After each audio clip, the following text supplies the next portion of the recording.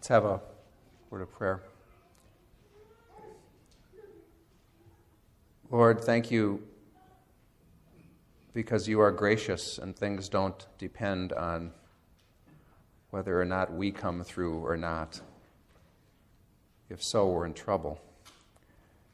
Thank you that you provide, not only for us, but it is your priority and intention to provide for everyone. Amen.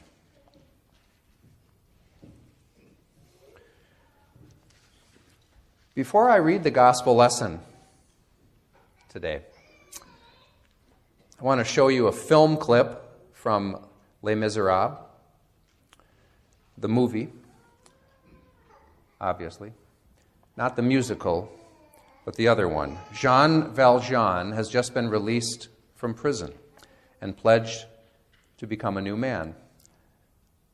The bishop takes him in as a guest in his house. But one night, Jean steals his silverware under the cover of night and in an encounter with the bishop knocks him unconscious. The next day, the police catch Jean and return him and the stolen goods to the bishop. Here is how the bishop reacts. And by the way, since it's St. Patrick's Day, I've carefully selected a clip with an Irish actor as Jean Valjean. Well, the bishop lied. I showed you this clip because it is like our text today. A generous gift of grace is offered. And it's offered to someone. And the gift is a departure from what we understand to be justice. And it's the sort of gift offered that can change lives. And now the gospel lesson. And as I read, I encourage you to be aware of who you identify with in the story and maybe what questions you have. The Holy Gospel according to Matthew, the 20th chapter.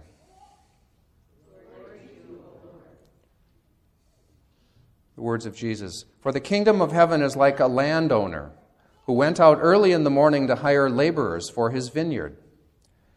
After agreeing with the laborers for the usual daily wage, he sent them into his vineyard. When he went out about 9 o'clock, he saw others standing idle in the marketplace. And he said to them, "You also go into the vineyard, and I will pay you whatever is right." So they went. When he went out again about noon, and about 3 o'clock he did the same. And about 5 o'clock he went out and found others standing around. And he said to them, "Why are you standing here idle all day?" They said to him, "Because no one has hired us." He said to them, "You also go into the vineyard." When evening came, the owner of the vineyard said to his manager, "Call the laborers and give them their pay, beginning with the last and then going to the first." When those hired about 5 o'clock came, each of them received the usual daily wage. Now when the first came, they thought they would receive more, but each of them also received the usual daily wage. And when they received it, they grumbled against the landowner, saying, "These last worked only 1 hour, and you have made them equal to us who have borne the burden of the day and the scorching heat." But he replied to one of them, "Friend, I am doing you no wrong. Did you not agree with me for the usual daily wage? Take what belongs to you and go. I choose to give to this last the same as I give to you. Am I not allowed to do what I choose with what belongs to me? Or are you envious because I am generous? So the last will be first, and the first will be last." The Gospel of the Lord. Praise to you, Christ.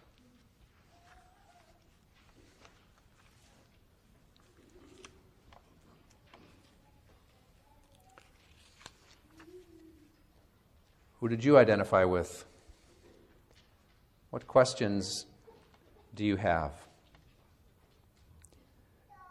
This parable, in turn, asks all kinds of questions of us that challenge our assumptions. And so I'd like to make a few observations about that, around questions of merit and deserving and grace. So, do you think it was fair of the landowner to give the same wage to both parties? What do you think?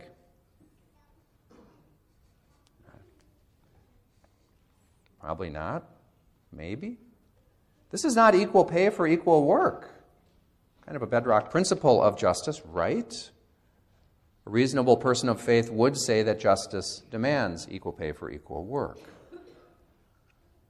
But notice how selective our sense of injustice usually is in a number of ways. Even though the first workers received exactly what they agreed to, a livable wage, by the way, their focus was on those who also received a livable wage, but should not have received that. Now, those workers chosen first were probably not offended by the injustice that others were passed over when they were picked to work in the morning, but it was a likely scenario. However, they sure cared about justice when the last were paid first. In other words, as long as I benefit, it's pretty easy to overlook injustices, isn't it?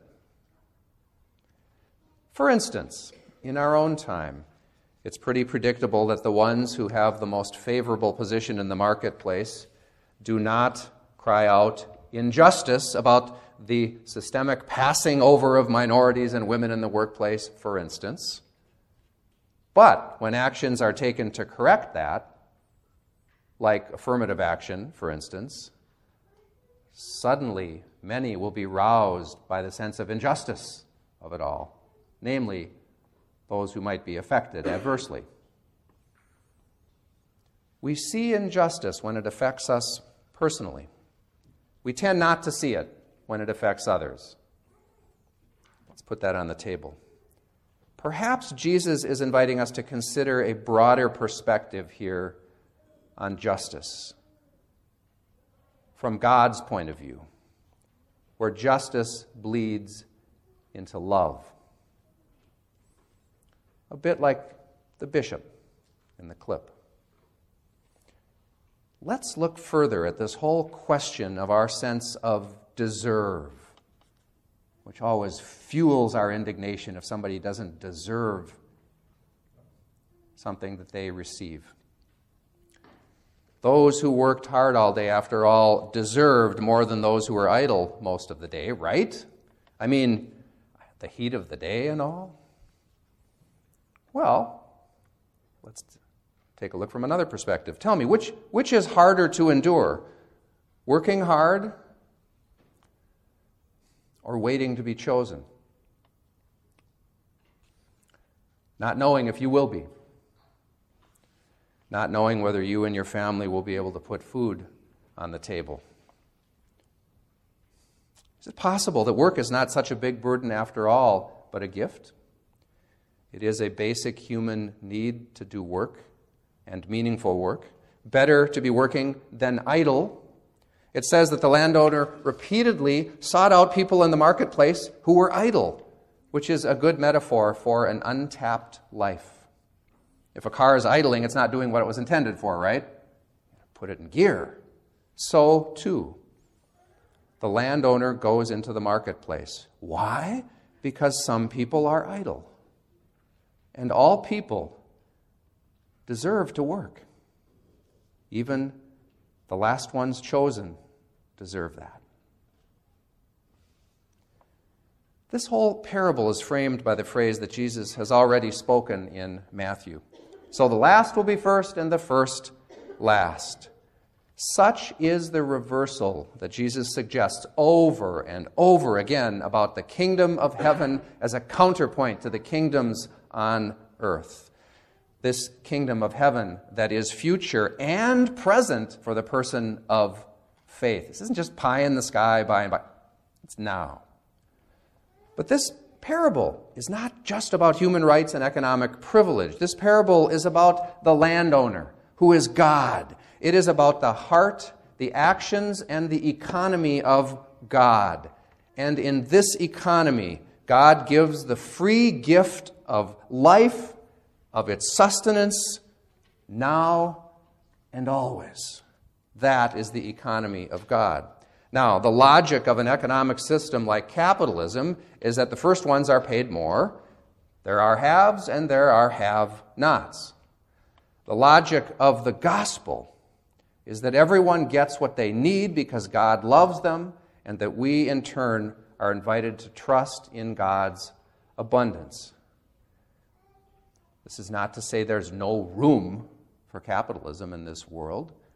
It's just to suggest it has, shall we say, some real limitations from a broader perspective. But sometimes, rather than being grateful for what we have, we become envious or angry for what someone else gets who doesn't deserve it, and we wish it would be taken away.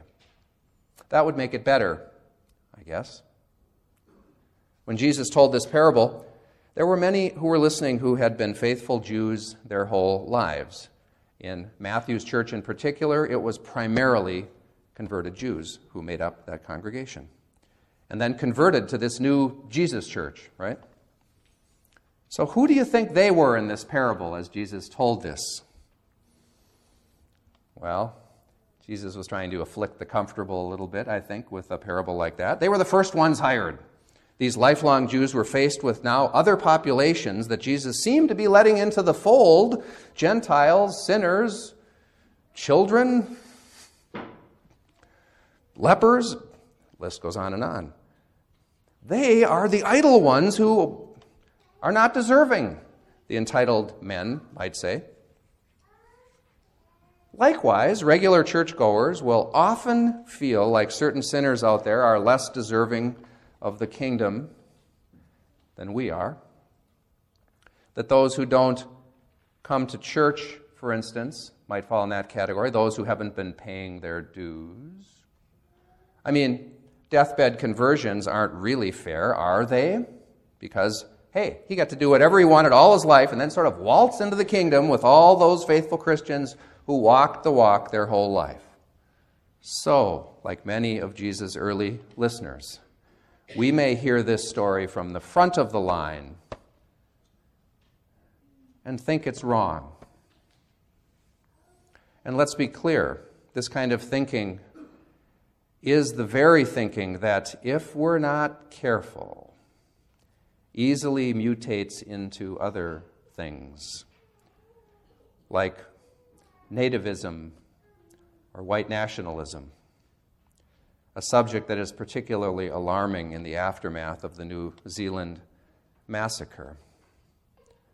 I got here first, and I'm deserving. You are an idle interloper, or worse, an invader. You don't belong. So just stay away altogether. You don't deserve what I have. People who think they're at the front of the line always forget that they're not really at the front of the line. I mean, white supremacists think they're the real Americans, the ones at the front of the line. But who are the real Americans? Duh. I believe it was the Native Americans, huh? Barbara Brown Taylor asks the question of we Christians. What happens if we identify not with the first workers who view themselves at the front of the line of worthiness? What if we identify with the idle workers who get hired at 5 o'clock? How would we hear this story then? Maybe a little less afflicting and a little more comforting, huh? More hopeful? But for that matter, in the broader scheme of things, on the worthiness meter, what makes us so sure we're at the front of the line? What if we're at the back of the line? Are we who are straight more deserving than our LGBTQ brothers and sisters? Well, it appears that a good number in the Methodist Church think so. Lutheran Church too. Are we more deserving than our neighbors, out there, the ones who don't even think about coming here to worship? Are we more deserving than recent immigrants? In the economy of God, which is what this parable is about, we are not more deserving. Why should any of us think we're more deserving than this person or that person? When we begrudge God's generosity to His children, we have forgotten where we are standing, maybe. Maybe we're farther back in the line than we think. Maybe we really need a more merciful God than we think we do. And when we come to that realization, let me ask you, would you rather have a God who fills empty hands or one who rewards by merit? One is dependent on God's heart, the other on you and me, often fighting and clawing with one another. I'm going to go with God's heart on this one. Jesus' parable of the vineyard proclaims to us